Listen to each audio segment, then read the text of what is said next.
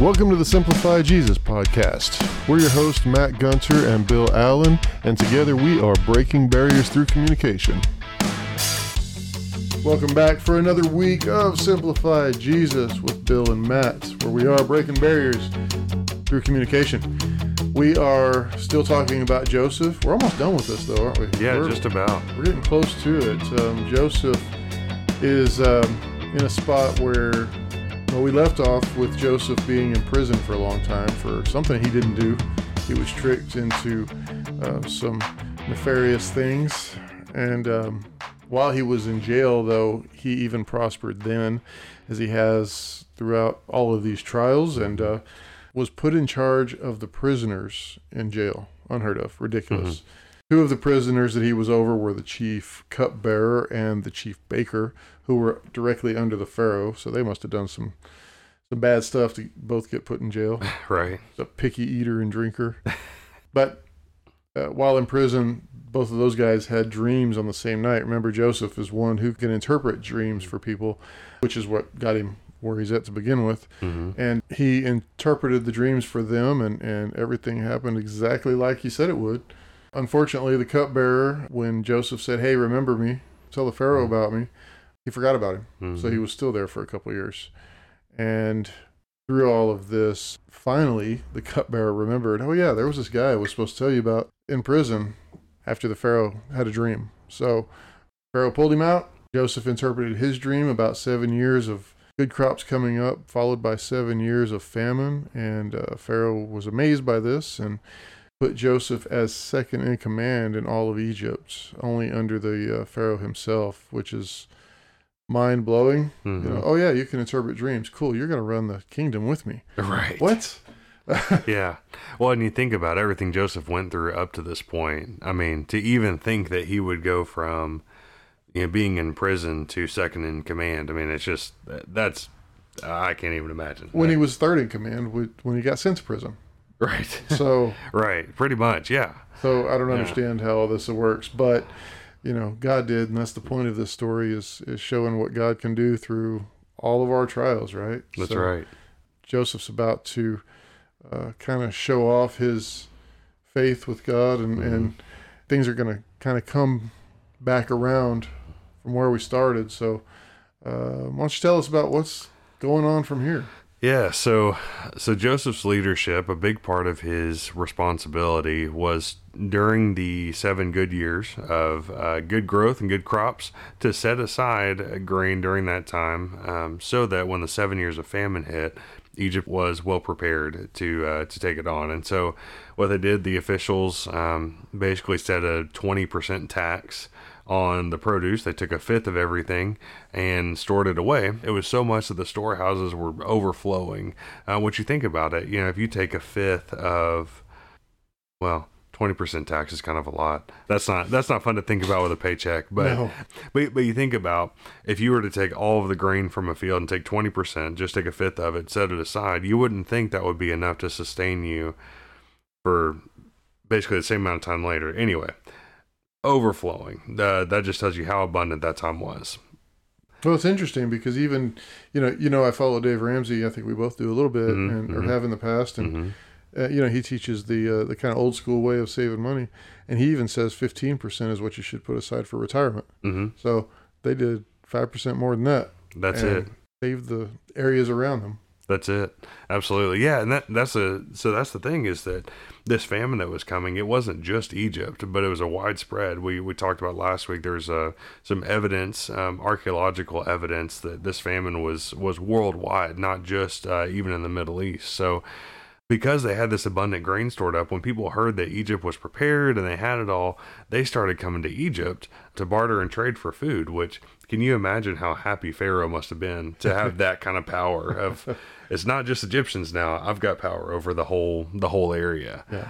And so sure enough, word got to Jacob, and all of his sons living in Canaan, about the grain, and he sent all of his sons. Remember, these are Joseph's brothers. He sent all of them to go get food for them, except for one, Benjamin. He decided to hold him back at the house. Now, just a reminder, Benjamin was the other son that was born to Rachel, who was the mother of Joseph and Benjamin. So Rachel was the wife that Jacob wanted when he went to go find a wife, but instead got hitched to Leah. So big thing of drama there with more deception. And, you know, go back, 2 episodes ago? Yeah. 3 episodes maybe to listen to that. But so, yeah, Jacob definitely had his favorites, and that was Joseph and Benjamin. Yeah, and the other hard part at this point is in the story is that Rachel's also died at this point. She passed away in childbirth with Benjamin. Right. And so, you know, ramp up that favoritism thing like crazy, which is, you know, understandable, but doesn't make it right. So, yeah, so he sends all the brothers in except Benjamin, holds on to him. And so they get there, and Joseph is the one in charge of selling the grain. I'm sure as leaders, we understand this. You delegate out that task, but ultimately the responsibility for it fell on Joseph. So when his brothers got there, he recognized them immediately, but he had changed a little bit since the last time they saw him. He was 17-ish when they sold him into slavery, and he's 30 here. So if you think about how much your body and stature and all that stuff changes in that time frame, and you know, it kind of makes sense they weren't able to pick him out of a crowd. Well, and they certainly wouldn't have thought they were going to be dealing with the second in command of all of Egypt. Right, as their brother that they sold into slavery, right? That doesn't make sense. Yeah, as far as they knew, he was gone and dead, and or wherever, somewhere in the world. But I think even if 10 years had gone by, you know, they're going to go to this man, and they're not going to see their brother. They're going to see somebody in charge. Well, that can't be Joseph. Right. That's got to be somebody else. Absolutely. And so when they get there, Joseph isn't exactly nice to him. He talked harshly. He accused them of being spies. He knew who they were, but, you know, he's picking on them as brothers do. A little bit of payback there, which honestly, he was nice compared to how I feel about the situation. If I feel like if I were him, I would have been worse than that. But they just happened to mention in their conversation that they had a younger brother. Of course, Joseph knew that, but he got them to talk about him. So Joseph said, you know what? I don't believe a thing you're saying. I don't believe you're not spies unless you bring Benjamin back. So they made a deal, and they said, all right, we'll go back. We'll go get Benjamin. But Joseph said, leave one of your brothers here. And so Simeon stays back. The 9 brothers head back to Canaan, head back to Jacob, and with a homeland, with the understanding that don't bother coming back to Egypt unless you bring Benjamin back with you. You won't see Simeon. He won't come back. And you won't get any more grain out of us if you don't bring Benjamin. And so, you know, whether or not Joseph would have held up to that, I'm not sure. We don't find out, but he was definitely driving a hard bargain there. He was, yeah. Don't come back unless you bring your little brother, who, again, favoritism, right? He wanted to see his little brother. He wanted it, or really wanting to run them through the ringer. Yeah. You know? I mean, now he's got to go back and we'll get to this, but he's got to go back and tell their dad, nope, they want Benjamin, your other favorite kid. Yeah, right. Right. Yeah, and that's exactly what happens. They get back, and you know, first thing, they open up the grain, and the silver they used to buy the grain is back in their bags. And so you can only imagine what's going through their head. Like, not only at this point have they had this harsh encounter, but now the silver, they're going to be accused of stealing the silver that they used to pay, bringing it back with them. And that's because that Joseph told his reports to put it back, you know, give them all the food they can take, or all the grain they can take, and put the silver back. Yeah. And so this was all part of the plan, but Joseph's brothers had no idea. They were worried sick about it. And then on top of that, they think they're going to be in trouble for that. And then they have to tell Jacob, hey, by the way, we can't go back unless we take Benjamin. So not only do we have their money, and that's going to cause a problem, but we've got to take little brother that you don't want to go back with us before we can get any more grain. Well, I find it interesting in chapter 42 of Genesis, verse 21, they said to one another, surely we are being punished because of our brother. We saw how distressed he was when he pleaded with us for his wife, but we would not listen. That's why this distress has come on us. Yeah. So they are so sick about this that they are wondering, you know, surely this thing that we did 15, 20 years ago is coming back to bite us now. Yeah. Yeah, they've had to sit on this for yeah, I think yeah, somewhere like 13, 15 years, somewhere in that time frame. And we don't really know, we see a lot of Joseph's story during that time. We don't see a lot of the brother's story. And so, there are little tidbits here and there, but yeah, who knows what's going on? I mean, it could be that Jacob is spending that whole time just completely depressed. In fact, when they come back and they talk about taking Benjamin, Jacob's response is, "First I lost Joseph," which he doesn't know that Joseph was sold into slavery. He thinks Joseph was killed by a wild animal. He still believes that at this point. And then so now he thinks he's lost Simeon too. He's just assuming that Simeon's a lost cause, and he thinks that he's going to have to send Benjamin, his other favorite, in and potentially lose him as well. He is all kinds of depressed and upset at this point. Well, I love Reuben's response in verse 22. Right after that, he says, "Didn't I tell you not to sin against the boy? But you wouldn't listen. Now we must give an accounting for his blood." That's right. And that was even Joseph was standing there. They didn't know he could understand what they were saying because they were speaking Hebrew. Right. And he was, as far as they knew, an Egyptian. So he didn't realize that he could understand what they were saying. Right. So we know that Joseph is messing with them, but at the same time, he's trying to prove something, first of all, I think. Yeah. Because it also says in verse 24 that he turned away from them and began to weep. But then he got his act back together and began to speak to them again. And it was at that point he had Simeon taken from him and bound right there in front of him. Yeah, you can see that at this point the brothers have figured out, like, they are we have messed up. Yeah. Like you said, they see this, they're seeing this as a punishment, which kind of brings up an interesting side note. Have you ever had that feeling of, man, what did I do to deserve this? Like, that's definitely where the brothers are at this point. Except they know what they did. It was just all kind of bad news. Well, and I made a note, when I was going through this in my Bible app, that found it interesting that through all of this, they knew God was there, right? They willfully sinned against God and their brother and their father, in having him sold and selling him to the slaves, but they still believe in and fear God. So now, have they repented of that since then? Who knows, right? It's too late now, right? Well, we've already sold our brother. We can't get him back. He might be dead, whatever. But can we live our lives for God now? We don't know. We don't know how they were. But I think what I was thinking of at the time is it doesn't matter what you've done or where you've come from or what is going on. God's still there. And you still have time to turn away from your sin and start over. Right. We all do. I have to do it daily. For them to still have that fear of God, even though they knew they screwed up, that should tell us something. Yeah, and because it's not just fear in the way we normally think, like, so we think of fear as like being afraid of something, but the fear of God that we see here is more of it's a respect and reverence, so that God is still in control, and so it's not just it's not just that they're afraid of what God's gonna do, but also like okay, God's in control here, like whatever's coming, we earn this. I get it, but we're going to get back on track. We're still going to try to do the right thing. Yeah, they didn't dig themselves into a bigger hole, which is often what I find myself doing. Yeah, me too. That's why I said I have to repent every day. Yeah, that's right. That's right. Make one wrong turn, like, oh, let me keep going down that direction for a little while. Yeah. Sometimes I got to slap myself. Stop it. What are you doing? So after a while, and I can only imagine the conversations that are going on back in Jacob's house.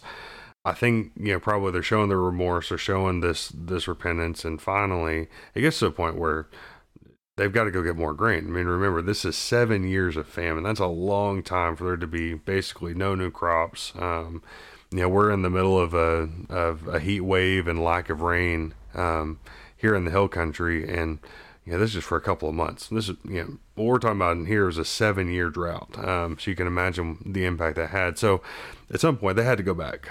And so they make the journey back to Egypt. And I'm sorry, I don't interrupt, but it says they finished the food that they had. They finished the grain they had and had to go back. So Simeon is stuck in this jail for how long? Who knows? Yeah. I mean, it could have been weeks, months. Who knows how long it took to finish whatever grain they had. Right. So I think it sounds like they'd almost been like, nope, Simeon's gone. We're not going to go back until we have to. We're not taking Benjamin. You're right, right. They were going to put that off as long as they could. But that time did come around. They had to. And so they went back. They took the silver that they were given back. They took more silver to get more grain. And they took other goods and stuff from Canaan to give them as a gift. And so here come all the brothers. Jacob is still at home, but all the brothers come with Benjamin. And Joseph saw him, and his immediate response was, okay, let's get him. I want to get him to my house. And so he had the guards who were with him take him over to his house. And so, at this point, Joseph's brothers still don't really understand what's going on. They know that this guy that's in charge has been mean to him, that he's giving them a hard time. And, they're probably thinking at this point, this has just gone from bad to worse, right? If we were being punished before, it's just continuation. Why would this guy who's been so harsh with us want us at his home? So they get to his house, and he asks them how their father is doing. But he gets emotional at this point, right? He's there with all of his brothers. His father is still alive and doing well. And so he removes himself from the situation. Says, look, basically, I can't take it. But he gives his reports some information. Said, okay, look, go take care of these guys. So he says, give them their silver back. We don't need that. He says, but this time, I want you to get the youngest one's bag and put one of my silver cups in there, silver goblet. This could have been a cup that was used for divination practices and that kind of stuff in Egypt. We know that Joseph feared God, so he wasn't participating in that. I don't have any reason to believe that, but it was something that would have been important in Egyptian culture. And so they send them on their way to get a head start. But then Joseph has one more trick up his sleeve. He sends the guards after to go catch up to him and say, hey, why did you steal my stuff? Why did you steal one of my goblets here? Of course, the brothers have no idea. They haven't checked their bags. And they say, well, okay, whose ever bag it's in, that person will be your slave. And, because thinking nobody had it, well, sure enough, here it is in Benjamin's bag. And so they all turn back around and head on back to Egypt because they knew they could not go home without Benjamin. Yeah, that would have been bad. Their father would have had a heart attack at that moment. I think he said, if you take my son, of whom I love, I will surely die. Yeah. And that's not an exact quote, but it might be close. Yeah. The message was clear. This is not, don't come back without him. Yeah. And the guard was even so much saying, after all we've done for you, why would you steal from us? Right. So really and he knew. Mm-hmm. Joseph told him, put it in his bag. Mm-hmm. Wait, okay, now go get him. Yeah. So he was in on it too. Yeah. And he had to, these guys just had to have been literally shaking in their boots at this point, their sandals or whatever at this point, because now Simeon's already in jail. Mm-hmm. Now they're surely going to be put into slavery, killed, whatever that punishment's going to be. Right. I don't envy where they're at. And I think, like you said, I would be thinking the same thing. We're being punished for what we did. How could we do that? Yeah. Mm-hmm. Well, and you think about the fact that, the whole world is, as far as they know, is in a famine right now. And so, the kind of that old saying, don't bite the hand that feeds you. Mm-hmm. If there's any thought of that maybe going on in the background here, I mean, it's not going to end well for them. Not going to end well for them at all. No, definitely not. So at this point, Joseph keeps playing along. He's saying, well, Benjamin's going to be my slave. The rest of you guys can go home, but Benjamin's the one that's going to stay here. Of course, the brothers know that's not going to happen. And so they start pleading on Benjamin's behalf. They even were willing to trade themselves. There were some of them that had sworn to Jacob before they left, said, look, if anything happens to Benjamin, my kids' lives will be the ones that pay for it, that sort of thing. Like, man, they were serious about this. This was not going to happen. But it's at this moment when he sees the love. I think we don't know that this is for sure what did it. But my theory is when he sees the love that the brothers have for Benjamin and how much they're willing to do for him and to do for their father, Joseph finally caves. He sends all the servants away, gets them all out of there, and he reveals who he really is to his brothers. Well, and obviously, the goblet was a ploy to get them to come back right away. It wasn't, I'm going to get you for this, Right. He wasn't trying to trap them. But when they get back, he's got dinner prepared. Right. He's got this room prepared for him. I think, I don't know. I disagree a little bit. I think he had just had this planned out from the beginning because of what we talked about last week, because of the Holy Spirit being in him, because he's not going to hold a grudge of it's not for him because of what he says, where he says, it's not you who sold me into slavery, it was God. So I'm jumping ahead into things here, but I really think that from the beginning he had this planned out. Yeah. That this is how it was going to end for them. Yeah. Yeah. And that's the, seeing that moment come to fruition and seeing, the love that he still has for them. I mean, after everything he's been through, knowing that they were the reason it happened, that these men sitting in front of him are the reason that he was in slavery, the reason that he was thrown in prison, and went through all of this stuff over those years. But like you said, he had the perspective that God had a plan through all of it. And ultimately that's, we see that he's overcome with emotion being back with his brothers. And so he has a big feast for him. It says that he gave Benjamin like a 5 times portion or whatever. So the favoritism trend continues, but we see a beautiful feast here and all of them coming together. In the end, he invites them to come back with Jacob and with all of their families and to live in the land of Goshen. Goshen was an area that was really good, fertile land. It was really good for shepherds. Even in the midst of the famine, I guess it was doing well. And so it was importantly for Egyptian culture, not to get too much into this, but shepherds were kind of looked down on, and so it was out of the way of most of Egypt, and so it was a perfect spot for them and where they were going to live. He tells them to come in. Pharaoh welcomes them in as Joseph's family, knowing that this is kind of where he came from, and we've got a nice happy ending to put a bow on Joseph's story here. Well, and I found it interesting that, according to the scripture within these few chapters that we were talking about, Joseph makes it a point. Well, first of all, Egyptians, like you said, look down on shepherds.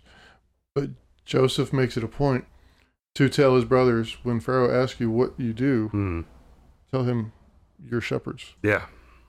That would have probably, wait, what? No, I'm not. They don't like shepherds. I'm not going to tell them I'm shepherds. Right. But they eventually end up, and Pharaoh said, okay, great, put them in charge of my flock. And if any of them has any other special talents, let me know so that I can give them special jobs. Right. So not only were they given this land and everything they could need, in fact, Joseph says, when you come back, don't bring anything because we're going to give you the finest Egypt has. Yep. Now they've got jobs and they're doing things they enjoy doing. Right. With their special talents. They've just kind of, I don't know, it blows me away that Joseph has this heart to love his family like that, no matter what they did to him. Yeah. And that is a lesson for me. That's a lesson for a lot of people, I'm sure. But it's very easy to get a hard heart over different things as you live your life. So it's very difficult to have that kind of mindset. Yeah. Yeah, it really is. And to have the perspective of it doesn't matter what anybody else has done to me, that I'm going to live in forgiveness. That was actually something that we talked about in Sunday school a little bit yesterday, was we were defining what it means to love your neighbor, what it looks like to love your neighbor. And 1 Corinthians 13 is, the chapter that's all about love. But one of the things it says is love keeps no record of wrongs. And that's really, really hard for us to do in living in true forgiveness, where we say, it doesn't matter what you've done, I'm going to love you anyway. Now that's not to say that we put ourselves back in bad situations and abusive situations, that kind of stuff. It's not like that. But that despite what may have happened in the past, that if I see you have a need, I'm going to try to help fill that need. If I'm going to pray for you.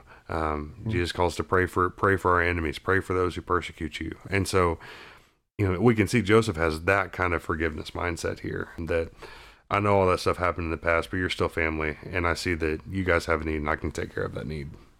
I made a comment to somebody not long ago after I was wronged in a little way, but I didn't care for it, and it brought back past, and just a big drama-filled day. But just not even getting an apology for it. I told her, I said, look, I write people off really easily. It's not hard for me to walk away when I've felt like I've been wronged. And guess what? That's wrong. Like you said, don't put yourself back in abusive situations or anything like that. Don't give people permission to hurt you. But I think it's too easy for us these days. I'll just speak for myself. It's too easy these days for me to walk away when I don't feel like I've been treated right. Yeah.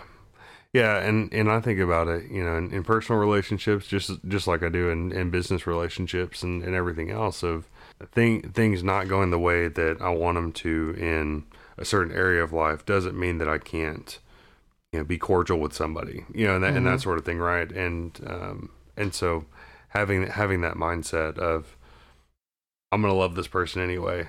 If you're wondering more about forgiveness and kind of what it means, we've got a couple episodes from last season, I think, actually, that we talked about that. Definitely encourage you to go check those out. What our vertical forgiveness with God looks like, and what our horizontal forgiveness, what that's supposed to look like as well. And interestingly, that's actually one of the things that in this episode points straight to Christ is we see that act of forgiveness. Matthew 18:21 and 22, Peter comes to Jesus and he says, Lord, how many times must I forgive my brother or sister who sins against me? As many as 7 times? And Jesus told him, I tell you, not as many as 7, but 70 times 7. And he's not saying that it's 490, and that's the cap, because I would lose count. But rather, it's don't stop forgiving. Again, don't continue to put yourself in bad situations. God gave us brains for a reason.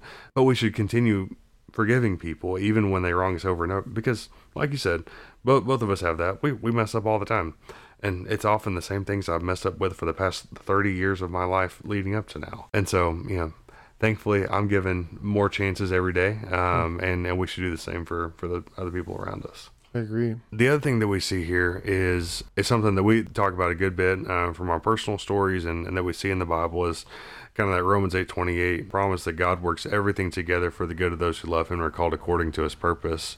In Genesis 50, which is a little bit outside of what we read today, it's the tail end of the story, verses 19 through 21.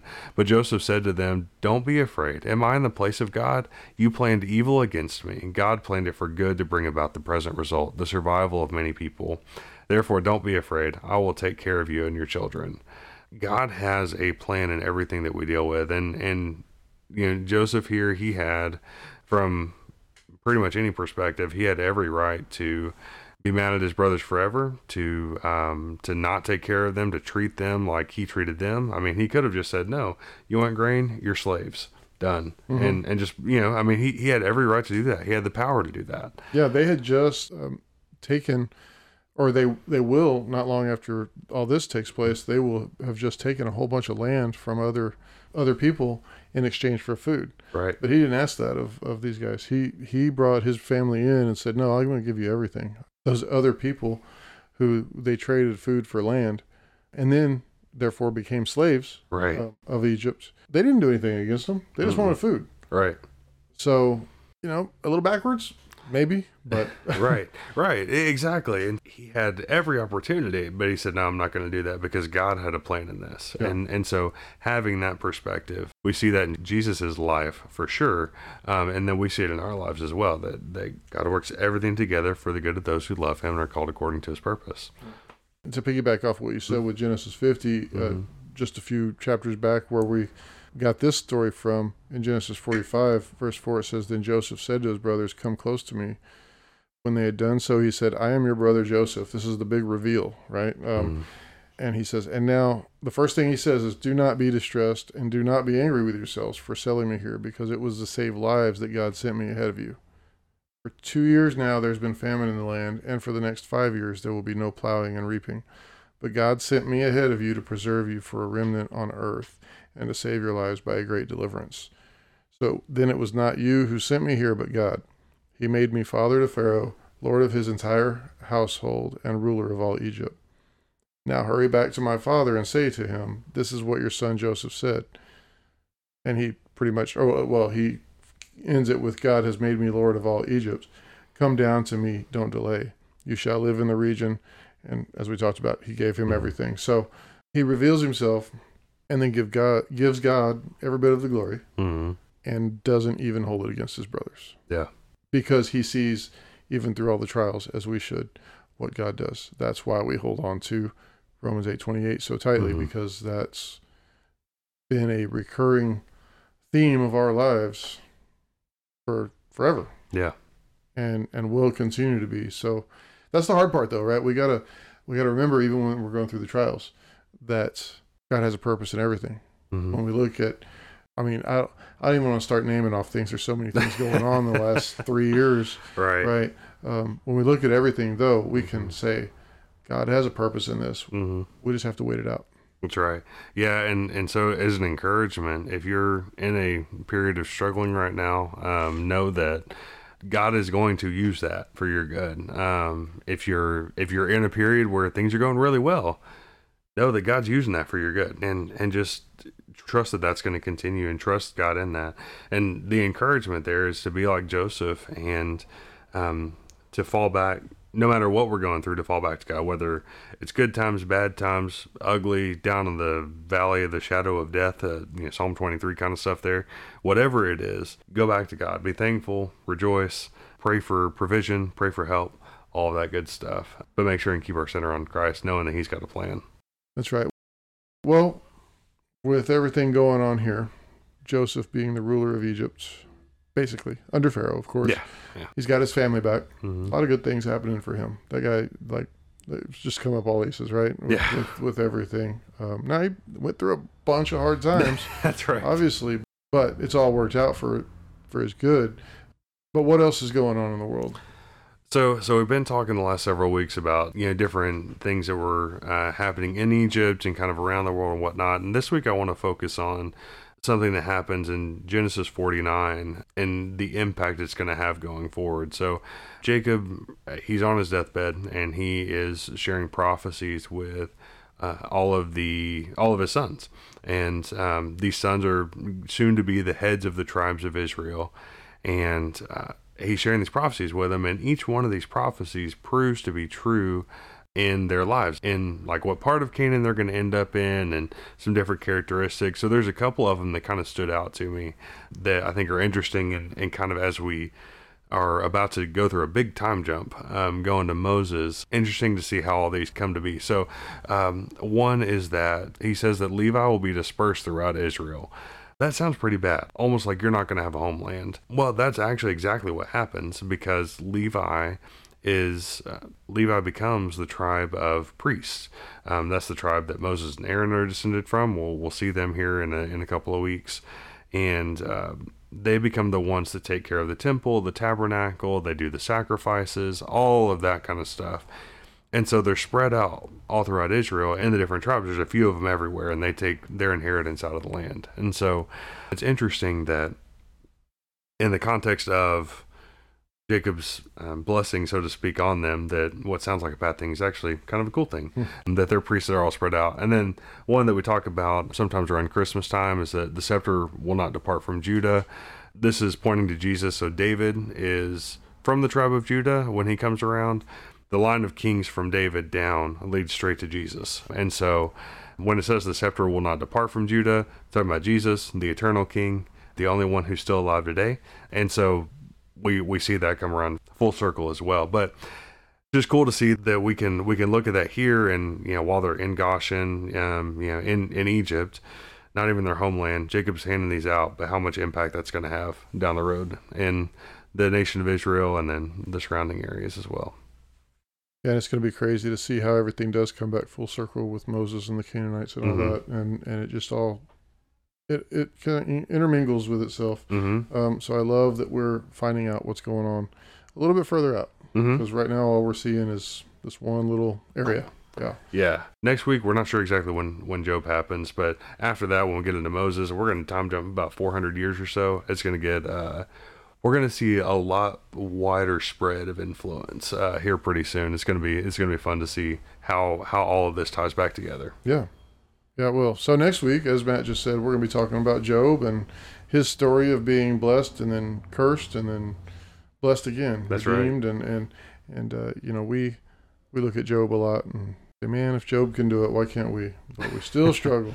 That's right. If you don't know what we're talking about, you will soon find out. It's another interesting story of trial and tribulation, for sure. And still couldn't imagine going through that, just like I couldn't imagine going through anything Joseph went through. So lots of bad stuff, but that's right. Again, redeemed. So y'all be sure to come check it out next week. Take a listen, and we'll look forward to continuing our chronological look through the Bible. And with that, we'll wrap it up for this week. Be sure to check us out on social media. You can find us on Facebook, Twitter, Instagram, LinkedIn. We've got a Pinterest page, a little bit of stuff on YouTube as well. Go there, like, share, leave us comments, feedback. Love to hear from you guys.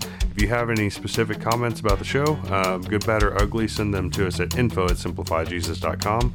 We would love to hear from you there as well.